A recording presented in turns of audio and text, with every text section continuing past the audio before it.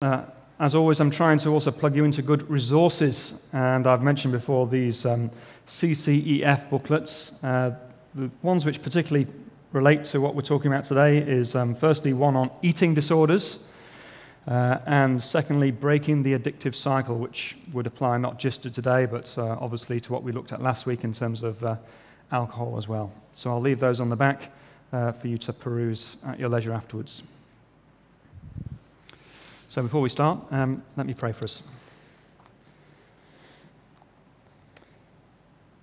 Heavenly Father, please speak to us this morning through your word as we ponder the insights it gives us on this practical area of life and this indeed joyful area of life of food. Please help us to grow a clearer biblical framework and to then be able to operate within that to your glory, we pray. Amen. The 2007 animation film Ratatouille features a rat named Remy. Remy has a highly developed sense of taste and smell, and Remy also has a passion for cooking. As we're about to see, Remy's views of food are at odds with those of his father. It isn't stealing if no one wants it. If no one wants it, why are we stealing it? We are Let's just say we have different points of view. This much I knew. If you are what you eat, then I only want to eat the good stuff. But to my dad... Food is fuel. You get picky about what you put in the tank, your engine is gonna die. Now shut up and eat your garbage. Look, if we're going to be thieves, why not steal the good stuff in the kitchen? Where nothing is poison? First of all, we are not thieves. Secondly, stay out of the kitchen and away from the humans. It's dangerous. I know I'm supposed to hate humans, but there's something about them. They don't just survive, they discover, they create. I mean, just look at what they do with food. How can I describe it? Good food is like music you can taste, color you can smell. There is excellence all around you. You need only be aware to stop and savor it. Oh, Gusteau was right. Oh, yeah.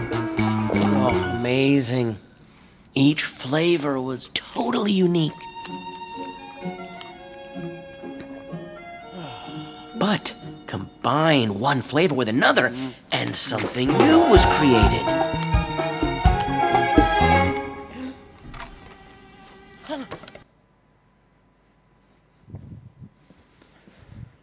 I'm sure you'd like to keep watching, but I'm afraid we don't have time.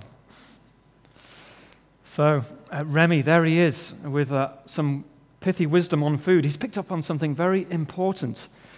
Is food nothing more than fuel for the tank?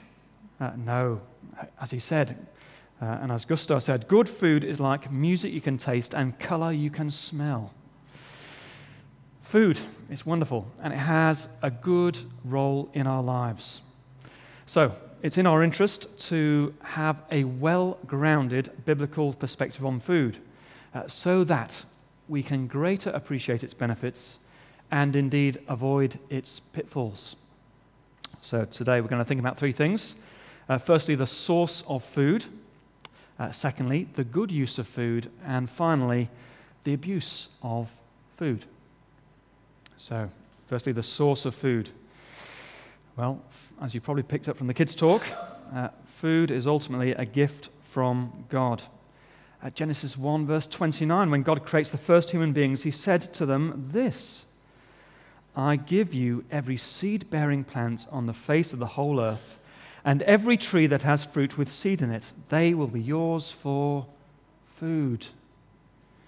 Food is God's gift to us. And that theme, which occurs right at the beginning of the Bible, in Genesis chapter 1, runs through the whole Bible. Psalm 136 says this, God is the one who gives food to every creature. His love endures forever.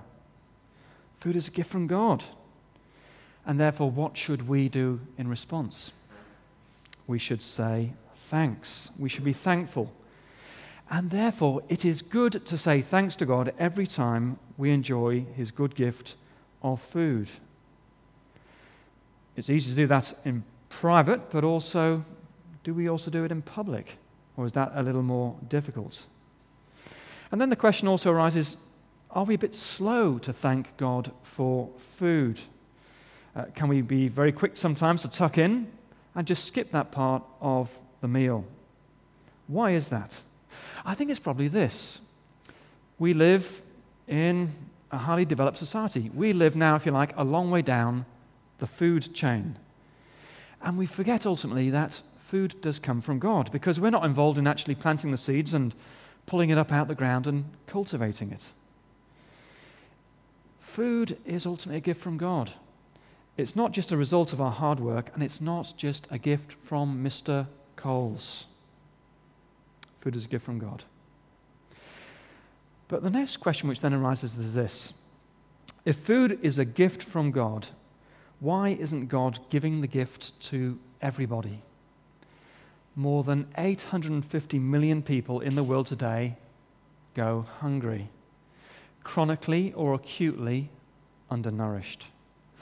Why are almost 1 in 7 of the world's population not enjoying God's good gift of food? Part of the answer is that it is a man-made problem.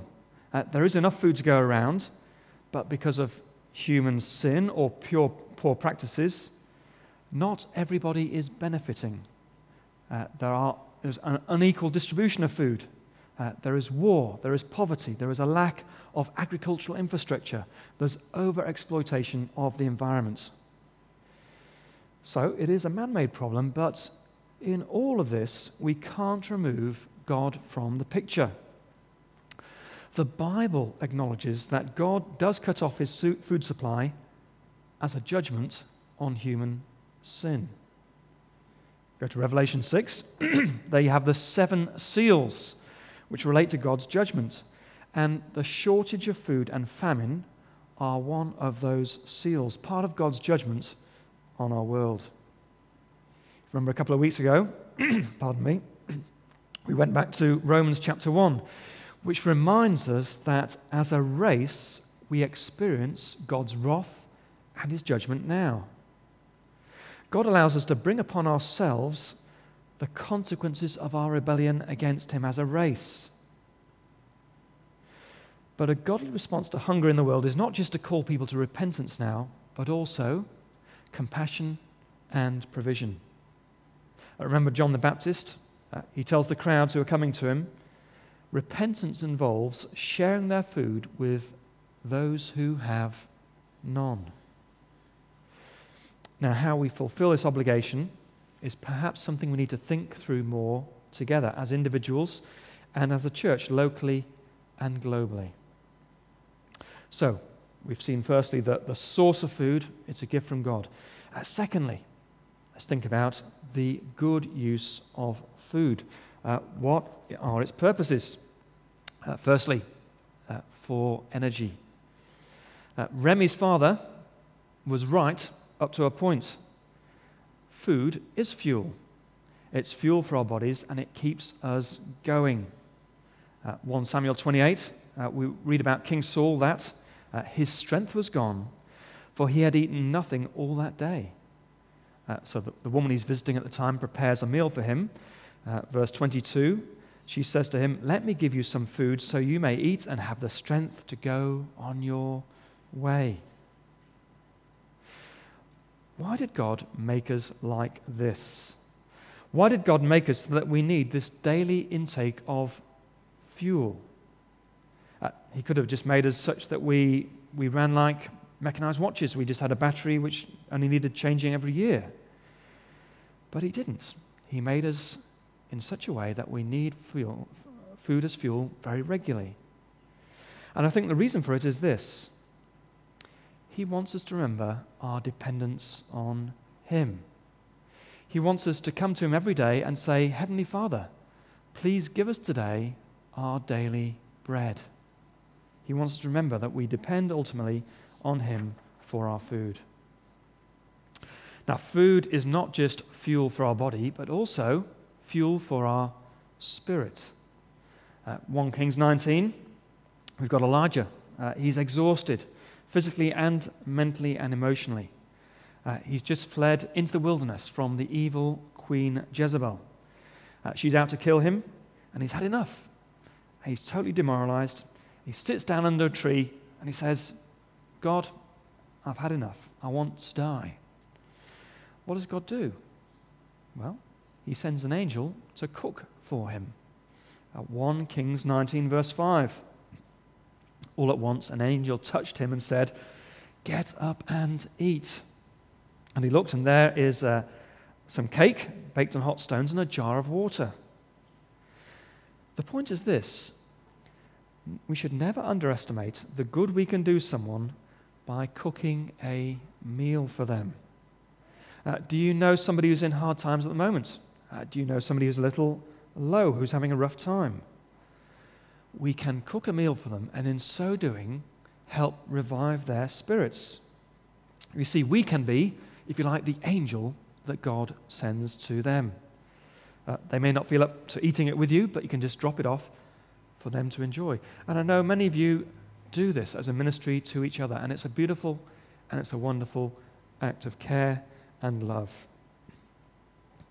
So, first purpose of food is as a fuel for our bodies and spirits. Secondly, another purpose of food is for pleasure, for enjoyment. At the high point of Solomon's reign, King Solomon's reign, we read this in 1 Kings 4. The people of Judah and Israel were as numerous as the sand on the seashore. They ate, they drank, and they were happy. It was the good life. God's people living under God's rule in God's place and enjoying life to the full. They ate and they drank and they were happy. It is incredible when you look at the range and variety of food that God has provided for us. Just think of the variety of fish or spices or fruit or cheese. There are thousands and thousands of them, and when we combine them together, like Remy the rat, you can produce the most amazing flavors and combinations and recipes. You see, enjoying food and cooking is a gift of God. He wants us to enjoy food. And why does he give us this astonishing range of food? Food is not just therefore for fuel. It is to bring richness and vivacity to life. It was Voltaire who said this: nothing would be more tiresome than eating and drinking if God had not made them a pleasure as well as a necessity. There it is. Okay, third reason for the purpose of food, for relationship. I don't know if you've read any of the cookbooks by Laurie Colwyn. She opens one of her books, Home Cooking, with the following words: unless you live alone in a cave or are a hermit, cooking and eating are social activities. And even hermit monks have a communal meal once a month. The sharing of food is the basis of social life. When we eat food with people, we build relationship with them. If you like, the table is a place at which relationships are begun and nurtured as we share food together. That's why in the New Testament, the Pharisees are not happy with whom Jesus is eating. Jesus, of course, is eating with the lowlifes, the untouchables in society, the tax collectors and the sinners, and they do not like it one bit. Matthew 9, verse 11, they say to Jesus and his disciples, why does your teacher eat with tax collectors and sinners? So when we bring that home to us today, the point is this: we all probably have very busy lives, but nevertheless, it is important to make time to eat together in our homes, as couples, as families, and in friendships. We shouldn't just sit in front of the box with food, although there is certainly a very valuable place for that when we just want to unwind. But sharing meals together, it is a valuable opportunity to just get to know each other better. We've been doing that this morning, the church breakfast. How good was that? Enjoying food together, but also just going a little deeper, finding out how we're going.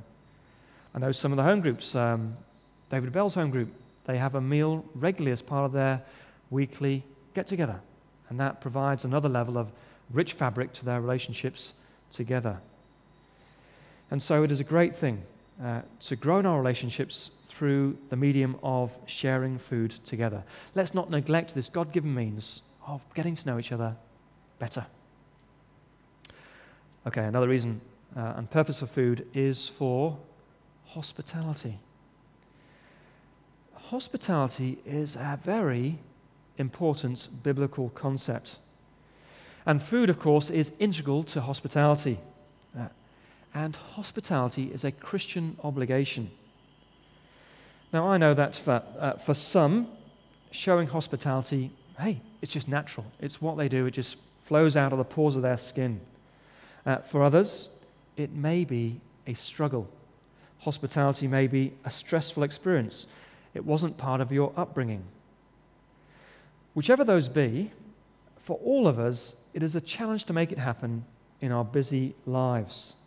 But Romans 12, verse 13 commands us, practice hospitality. 1 Peter 4, verse 9 says, offer hospitality to one another without grumbling. And it's interesting when you get to the criteria for church leaders. In 1 Timothy 3, hospitality is one of the criteria for a church leader. It's that important. Perhaps you feel that you're not a good enough cook to have others round. Well, it's not a competition. It's not about winning the Chef of Cherrybrook award. It's about showing welcome and about showing love to others. And if you really, really, really can't bring yourself to inflict your cooking on innocent civilians, then there is always the option of buying in or takeaway or going out for a meal with people. Hospitality, it's important. And one of the especially challenging aspects of hospitality is commanded in Hebrews 13.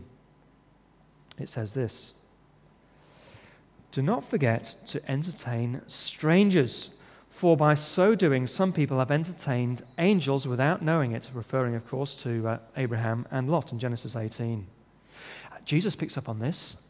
Luke 14, verse 12, he says this, when you give a luncheon or dinner, do not invite your friends, your brothers or relatives, or your rich neighbors. If you do, they may invite you back, and so you will be repaid. But when you give a banquet, invite the poor, the crippled, the lame, the blind, and you will be blessed. Although they cannot repay you, you will be repaid at the resurrection of the righteous. Now, it's not saying we should never have friends round for dinner, but it's saying we should also be hospitable to those who we do not know. People maybe who we know from our social circles through schools or work. It's a great way of getting to know them. And also, Amanda Sharp has discovered, doing a bit of trawling, and she's come up with an idea which the government's promoting at the moment to welcome refugees. People can have groups of refugees come into their home for a meal. And Amanda's looking into that at the moment. Wouldn't that be a great initiative as a church? To be welcoming refugees, to be offering them hospitality. And maybe we can talk more with Amanda about that. Using hospitality of a means of welcoming strangers. Fifth and final good purpose for food is for celebration. Go back to the Old Testament. The Israelites have been languishing in exile in Babylon. Finally, they're released, and they come back to their own land, the promised land. And the governor Nehemiah gathers them together. They all read from the book of the law. It's quite a long Bible reading. It goes on all morning. And then he says, right, the time has come to party, to celebrate. And he says this, Nehemiah 8, verse 10. Go and enjoy choice food and sweet drinks, and send some to those who have nothing prepared. This day is sacred to our Lord. Do not grieve, for the joy of the Lord is your strength. Then all the people went away to eat and to drink, and to celebrate with great joy. You see, food was at the heart of their celebration. Food was a way of marking this special day. And in the Bible we see special meals are indeed convened when people make covenants, when people have special occasions such as weddings or religious festivals. It seems to me that using food to celebrate is right and proper, and we miss out in some way if we don't do this. Food is a God-given way to celebrate special occasions. And the interesting thing when we think about food in that sense is this: it also lifts our sights to the final celebration which we as Christians can look forward to. It lifts our sights to the celebration of the Messianic banquet, the day when Jesus will return and when the new creation will be inaugurated.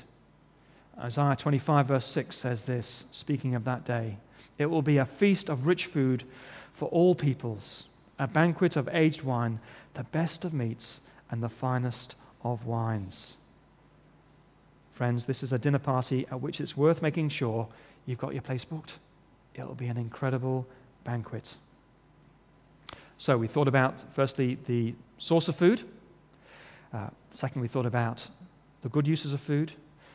Finally, the abuse of food. Food is a gift from God. It's given to us by God to bless us and to enrich our lives in many different ways. And yet the Bible warns us that food also has a dark side. As with any good thing, in a fallen world, we are prone to abuse it. In the Bible, the abuse of food and drink is referred to using two particular terms, gluttony and greed. Gluttony, of course, is an overindulgence, an overconsumption of food and drink. Gluttony is a failure to enjoy a good thing in moderation, in perspective. Proverbs 23 says this, verse 20: "Do not join with those who drink too much wine or gorge themselves on meat, for drunkards and gluttons become poor, and drowsiness clothes them in rags." The medieval theologians did quite a bit of work on gluttony, and they identified several forms of gluttony, several ways in which it expresses itself. I found this quite helpful. They said, certainly, yes, it can be where there's an excessive consumption of food, in other words, binging. But they also said we can be gluttonous when we are snobbish about food, when we say, only the richest, only the best foods will do for me, and we become very picky and very proud. They also picked up on the abuse of food by being impulsive, demanding it right now. I want my food now. It's quite interesting the way that they dug down to see and to expose gluttony in all its gory disglory. So there's gluttony. There's also greed. Greed is defined in the dictionary as an excessive desire, especially for food or wealth. Colossians 3, verse 5. To the New Testament Christian, it says this: "Put to death, therefore, whatever belongs to your earthly nature, evil desires and greed, which is idolatry." What is at the heart of the problem when it comes to abusing food? Do you notice their diagnosis in that very verse? Did you pick up on it? It's in the last word. Idolatry. We take a good thing and we make it into an ultimate thing. We make it into an idol. We make it into a counterfeit God in our lives. There is great interest in our food in society, is there not? Look at the proliferation of TV programs on food. You can hardly turn on your telly at night without seeing some program on food. Pick up your newspaper. You've got your Weekend Australian. It's about 2 inches thick, and 1 inch of it is probably a food guide and a food supplement. You just can't get away from it. Now, that's not necessarily a bad thing, because food is a good gift of God, and it is given to enrich our lives. But it has the potential for becoming an idol. And the question then is this: how do we guard against it becoming an idol? Or if it's become an idol, how do we dethrone it? if you were with us last week, we touched on this, didn't we, in relation to alcohol, because the principles are the same. If you recall last week, we saw that firstly we need to assess and be honest. We acknowledge the idol to ourselves, to others we trust, and also ultimately to God. And we make a decision in our heart. I'm going to turn from this idol. I want to be rid of this idol. We repent, in other words. But it doesn't stop there. Because secondly, we seek God's help. We say to God, please, help me to be rid of this idol, but do it by giving me a deeper love and a passion for you. If you remember last week, we went to Ephesians 5, verse 18, because there, if you like, we saw there was the formula for dethroning an idol. Let's look at it again. It said, do not get drunk on wine, instead be filled with the Spirit. But you see, it could equally read, do not abuse food, instead be filled with the Spirit. To be filled with the Spirit, it's all about having this deeper experience and this deeper joy in God. Remember the Thomas Chalmers quote last week, the only way to dispossess the heart of an old affection, that is a bad affection, is by the expulsive power of a new one. Jesus needs to become more attractive to our hearts than the idol. The idol needs to be pushed out by a greater love. So we assess, then we seek a deeper joy in God, and then thirdly, we seek God's help in moving forward in a positive way, and particularly in honoring God with our body. The New Testament talks of our body in terms of a temple in which God's Spirit lives. 1 Corinthians 6, verse 19 says this, do you not know that your body is a temple of the Holy Spirit, who is in you, whom you have received from God? You are not your own.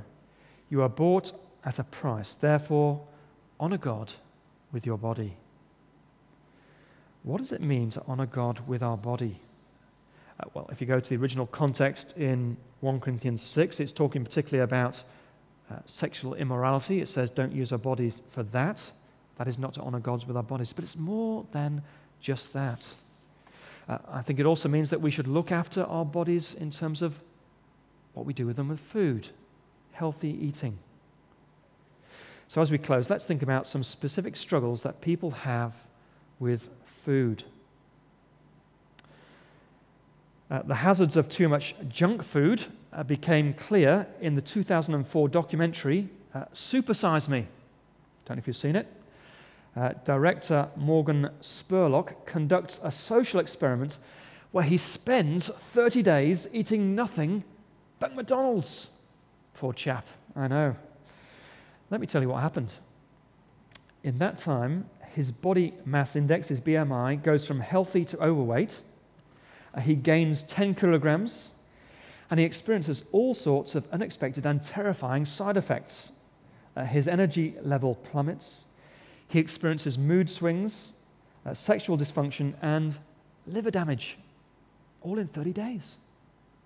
So, that is not looking after the temple.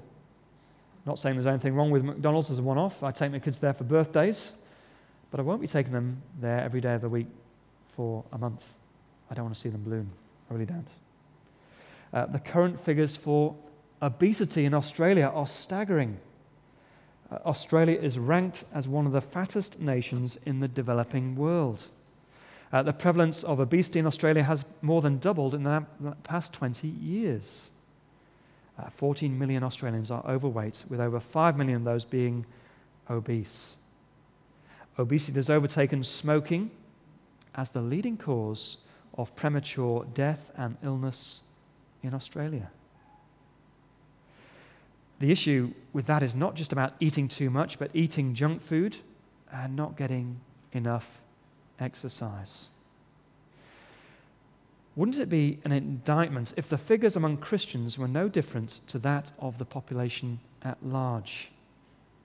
Are we being responsible stewards of our bodies through our diet? Another specific area where people struggle with food abuse is eating disorders. We know, of course, eating disorders stem from a mental illness. Relationships with food can be extremely complex and painful for some people, especially for women. If you've ever struggled with anorexia or bulimia, you will know that. Firstly, anorexia, it's a psychological disorder. It's characterized by an obsessive desire to lose weight by refusing to eat food. The famous 1970s musical artist Karen Carpenter suffered from this. There she is with her brother Richard. The Carpenters, of course, were an American vocal and instrumental duo consisting of Karen and Richard Carpenter. They produced a distinctively soft musical style that dominated the charts throughout all the 1970s. They became amongst the best-selling musical artists of all time. And yet, in spite of her great musical achievements, Karen struggled with low self-esteem. Off stage, away from the spotlight, she felt desperately unloved by her mother, Agnes, who favored her brother, Richard. The New York Times Magazine commented, and I quote, "If anorexia has classically been defined as a young woman's struggle for control, then Karen was a prime candidate. For the thing she valued the most in the world, her mother's love, was the exclusive property of her brother Richard. At least she could control the size of her own body, and control it she did." Eventually, she did develop anorexia nervosa, from which she never recovered. By 1975, her weight had fallen to 41 kilograms. She died on the 4th of February, 1983, at the age of 32. If anorexia is characterized by undereating, then bulimia can be characterized by either over or undereating. Bulimia is another psychological disorder, and it manifests itself in a cycle of binge eating followed by self-induced vomiting, purging, or fasting. Most people enter this cycle as a way of dealing with troubling and unwanted feelings, anger, pain, loneliness, guilt, and self-loathing. They either try to starve their emotions by restricting their food, or to comfort their emotions by binging on food. The most famous example of this is Princess Diana. She was, of course, a global icon. She had everything to live for, beauty, fame, and fortune. However, she also struggled in a troubled marriage to Prince Charles and a very difficult relationship with the rest of the royals. And consequently, she turned to food for comfort, and she developed the condition of bulimia. And she commented later, and I quote, "You inflict it upon yourself because your self-esteem is at a low ebb, and you don't think that you're worthy or valuable. You fill your stomach up to 4 or 5 times a day. Some do it more. It gives you a feeling of comfort. It's like a pair of arms around you, but it's temporary. Then you are disgusted at the bloatedness of your stomach, and you bring it all up again." Diana did receive professional help, and Diana did recover from her bulimia. If you are struggling with an eating disorder, I would encourage you to seek professional help. And for those of us for whom such things are foreign, we need to tread very carefully, because it is a big and serious issue for many people, and it's also a problem that is hidden. Someone's spouse may be suffering from this condition without them even realizing it. In all this talk of food, we need to remember that the food we need ultimately from God, is not just physical. We also need spiritual food. In John 6, verse 27, Jesus says to the crowds, Do not work for food that spoils, but for food that endures to eternal life. Verse 51, he says, I am the living bread that came down from heaven. If anyone eats of this bread, he will live forever. So food is a wonderful gift from God. Food gives us energy. Food is given to us to enjoy life. Food is given to us to help build relationships. But it can't give us eternal life. It can't ultimately save our bodies from death, physical or spiritual. And one day, we will eat our last meal here in this life. And therefore, thank God for Jesus, the bread of life, because through trusting in him now, we will eat at the great banquet of God in the renewed creation. Let's thank God now. Shall we pray? Heavenly Father, thank you for the wonderful gift of food. It is a gift from you, and it has so many wonderful and positive purposes in our lives and in our world. Help us to enjoy it and to keep it in its correct perspective.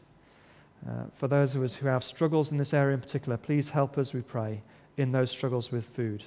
And we know that area is very complex, and it's not a simple solution. But please, we pray, help us in those struggles. And thank you for your provision, not just of physical food, but spiritual food, the bread that gives us eternal life. Thank you that when we trust in Jesus, we have that bread, and it sustains us through into the new creation and on forever. Help us, therefore, to keep trusting in Jesus, and thank you for Jesus, the bread of life. Amen.